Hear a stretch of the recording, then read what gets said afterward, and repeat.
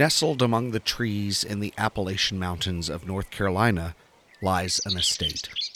Not just any estate, but the largest single-family dwelling in America. The Biltmore Estate, built by the Vanderbilts in 1889, is still to this day the largest private estate in the country, with 178,000 square feet. Inside, one could find a bowling alley, heated pool, and a library with over 10,000 volumes. Of course, the Vanderbilts were the exception. Not everybody in America was this rich. The new wealthy class, although very prominent and larger and richer than any in American history, was still rather small. But it did prompt people to ask a bigger question. How did they get so rich? Was it a combination of hard work and intelligence? Was it because of inheritance? Did education and skill play a role? Or was it just simply luck? These questions, plus a deeper unpacking of new attitudes towards wealth, will be part 2 of our series of The Gilded Age. I'm your host, Mr. Nasosi, and I'd like to welcome you to Print the Legend, where we discuss the stories that made up America and the stories that America made up.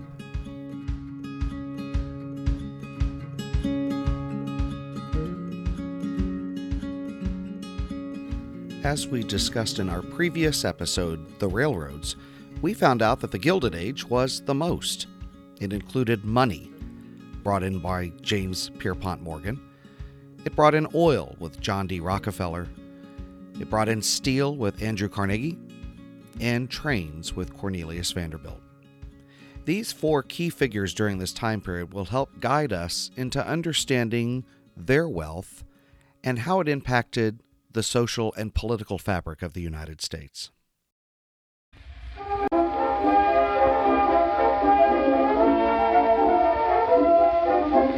There's a time in each year that we always hold dear, good old summertime, with the birds and the breezes and sweet-scented breezes, good old summertime, when your day's work is over, then you are in clover. Let's take a few moments and discuss the psychological or sociological component of this time period through a concept of survival of the fittest. This popular conception grew from Charles Darwin's idea of the process of natural selection in the wild. The world was forever changed when this applied to wealth inequality in the United States. For the first time, there was now a theory behind why these individuals were so wealthy. They called themselves social Darwinists, led by Herbert Spencer and William Graham Sumner. And they believed that the humans who were the most fit became the most successful. Whatever people had the necessary skills to prosper, was it perhaps talent or brains or hard work, these would be the people who would rise to the top.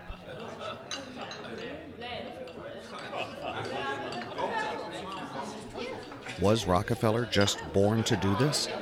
Was this inherited in him biologically? Another question to ask about these individuals is, were they robber barons or were they captains of industry? Is he to be placed on a pedestal for the nation as one who moved us forward as a captain of industry? Or should he be demonized as a robber baron? This was a definition of the American capitalist at the turn of the century who enriched himself upon the sweat of others, exploiting natural resources, or possessed unfair governmental influence. We're in the money, we're in the money. We've got a lot of what it takes to get along. We're in the money, the sky is sunny. Oh man, depression, you are through, you done us wrong. Oh, in its purest sense, the goal of any capitalist is to make money. And John D. Rockefeller did just that. In fact, he was America's first billionaire. He would then go on to serve as the poster child for capitalism. Overcoming humble beginnings, Rockefeller had a vision and a drive to become the richest person in America. This was at a time period when the average American earned $8 to $10 per week. Rockefeller earned $8 to $10 per minute.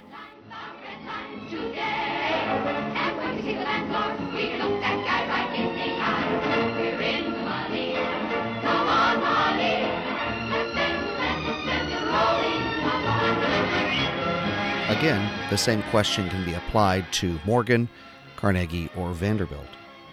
Whatever conclusions can be drawn, Rockefeller's impact on the American economy demands significant recognition.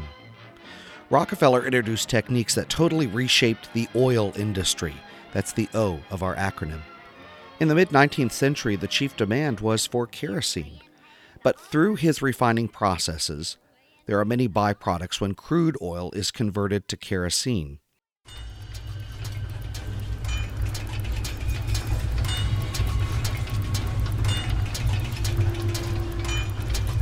What others saw as waste, Rockefeller saw as gold. He sold one byproduct of paraffin to candle makers and another byproduct of petroleum jelly to medical supply companies. This sort of arrangement, having multiple facets of one company, is called a trust. A trust is a combination of firms formed by a legal agreement. They often reduced fair business competition. As a result of Rockefeller's shrewd business practices, his large corporation, in fact the largest not just in the United States but in the world, the Standard Oil Company, became the benchmark for future capitalists.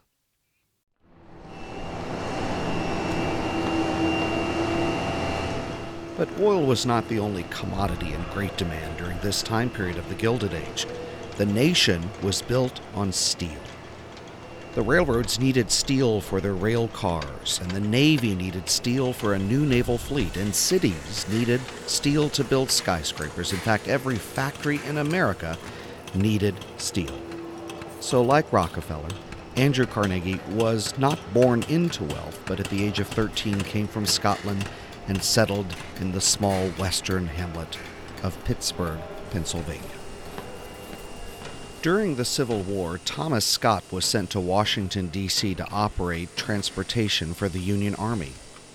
His protege, Carnegie, spent his war days helping the soldiers get where they needed to, and by helping the wounded get to hospitals. By this time, he had amassed a small sum of money, which he quickly invested in an emerging iron and steel company. He was on his way to creating the largest steel company in the world. When William Kelly and Henry Bessemer perfected the process of converting iron to steel cheaply, Carnegie, who had watched this process very closely, applied his own shrewd business tactics. Like Rockefeller, who often bought other oil companies to eliminate competition, Carnegie did the same thing through a process that is known as horizontal integration. Horizontal integration is when a company consolidates many of its firms to handle the same part of the production process. Vertical integration, another part of Andrew Carnegie's plan, was typified by one firm engaging in different parts of production, for instance, growing the raw materials, manufacturing those materials, transporting those materials, and then marketing those materials, all within the same umbrella. All of these tactics made the Carnegie Steel Company a multi-million-dollar corporation. But Carnegie in 1901 sold his interest to J.P. Morgan, who paid him $500 million to create the Goliath U.S. Steel.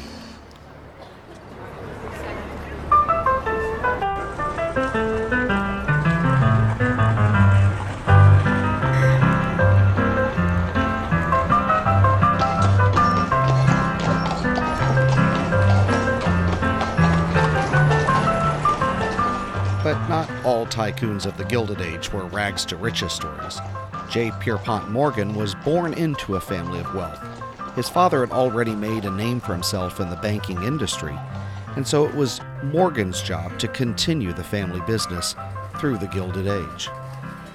By 1860, Morgan had already established his own foreign exchange office by knowing the power of foreign investment.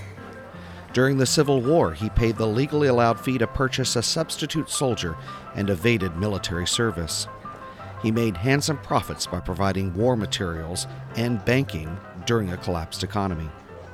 When the Panic of 1873 rocked the nation's economy, Morgan protected himself wisely and emerged in the aftermath as king of American finance. In fact, it was Morgan to whom which President Grover Cleveland went for a loan on behalf of the United States.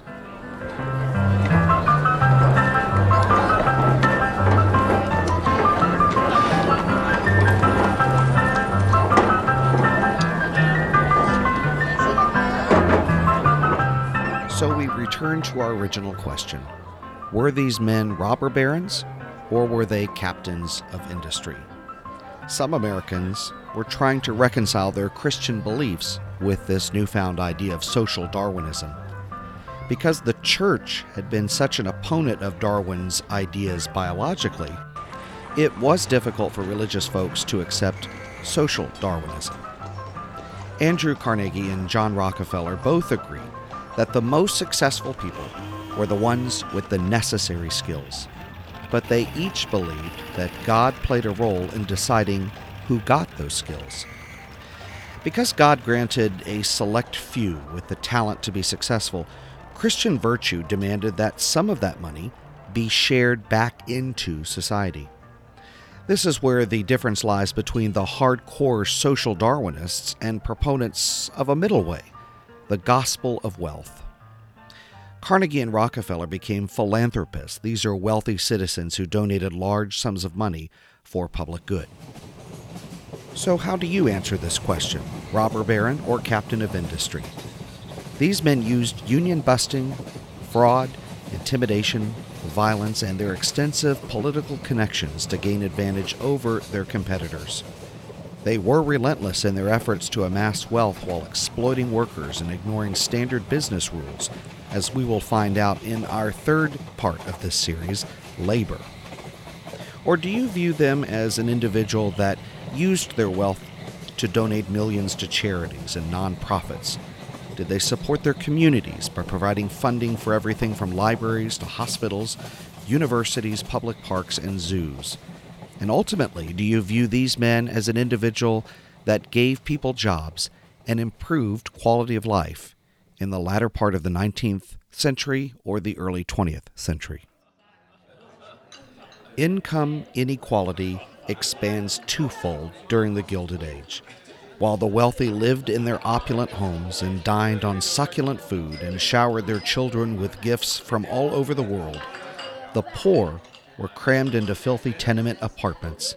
They struggled to put a loaf of bread on the table and accompanied their children to sweatshops each morning while they faced 12-hour or longer workdays.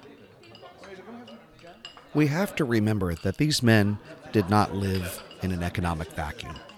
In fact, economic development was facilitated by a supportive culture, one which placed confidence in the industrialists and the businessmen to do the country's bidding.